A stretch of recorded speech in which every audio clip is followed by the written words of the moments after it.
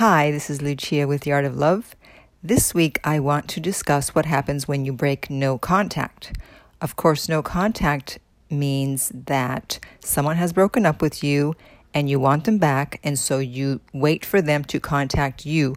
You do not contact them. Now, I know it's one of the most difficult things that you'll ever do. However, it's absolutely necessary if you want to have a chance at your ex coming back. And so I have some stories here of people who broke no contact to show you what happens when you break it, so that hopefully you will be inspired to continue with the no contact. I don't usually like to use negative reinforcement, but in this case, I think it's necessary. So here we go. Here's the first story. I've been doing no contact for 2 months, and I just broke it today, and my ex talked to me like normal, and it's going kind of good. She asked me if I have a girlfriend. She said she's still single, and we talked about things. What should I do now? So I responded, why did you break no contact? I don't know, I just missed her. Why? Ha ha ha, LOL. Yeah. And so I said, was it worth it to break no contact because you missed her? Did you get anything out of it besides temporary relief? And they wrote, you're right. She's gone again. I learned the hard way. I should go no contact forever. I'll be strong and heal and move on. Your videos are right. I want you guys to never break no contact because you're going to end up sad like me. Yes, unfortunately. And this was all just over a matter of a few days. So just because your ex answers your call, your text, whatever, and speaks to you, doesn't mean they want to get back, and doesn't mean they're going to stay in touch. They just want to be polite, or maybe they're just curious. It doesn't mean they want to get back together. Here's the next one. I find no contact hard. I've broken it once and got cursed out last Friday. I just got completely ignored.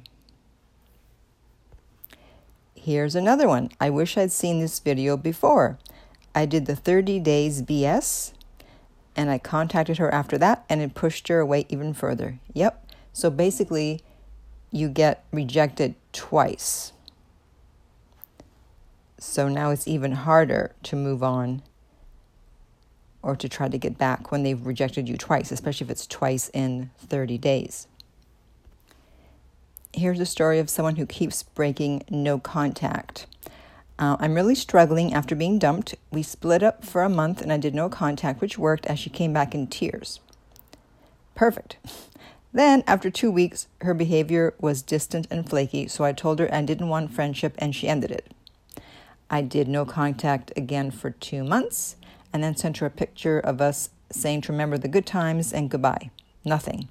Yeah, because she knew you weren't for real. She knew you were just testing and you weren't really going away. And in fact, he goes on, I did no contact again for 2 months, sent an email with another simple message reminding of good times, nothing back, of course.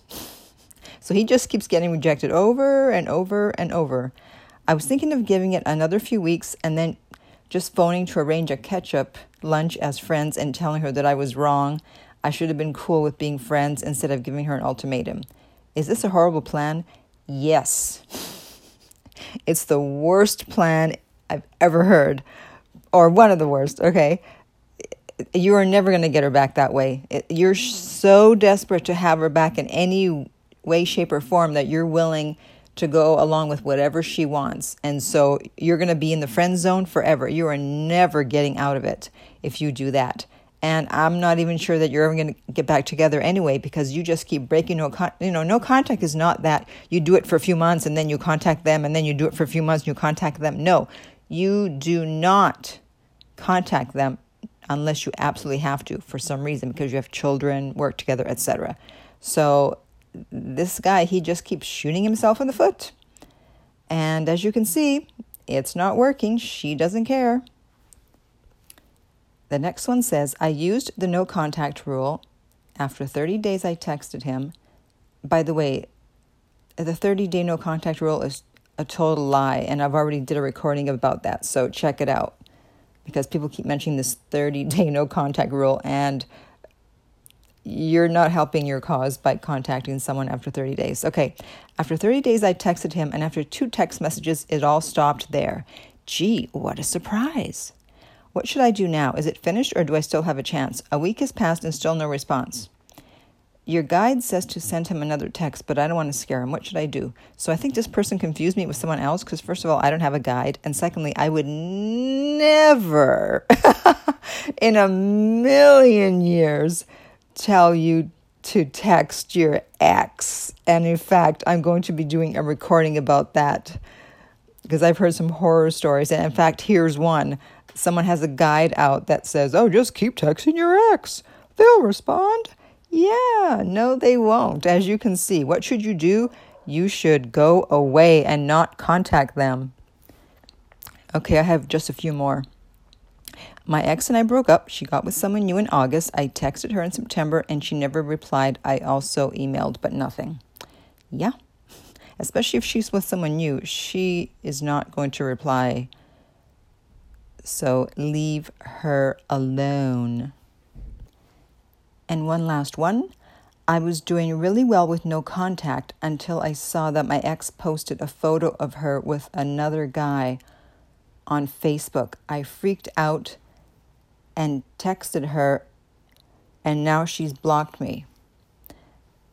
This is probably why most of the time it's a good reason to disconnect from social media, because you might be doing well and then all of a sudden you see something and you freak out like this person did, and then you break no contact. It's just too easy to break no contact if you see something on social media. So if you're not going to be able to control yourself, then you need to disconnect all social media from your ex.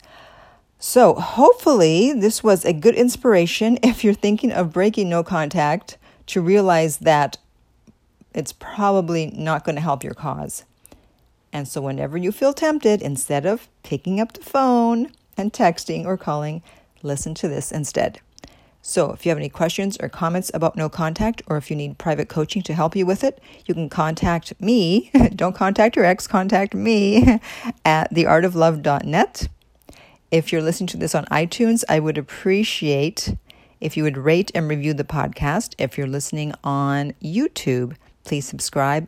And finally, remember that love inspires, empowers, uplifts, and enlightens.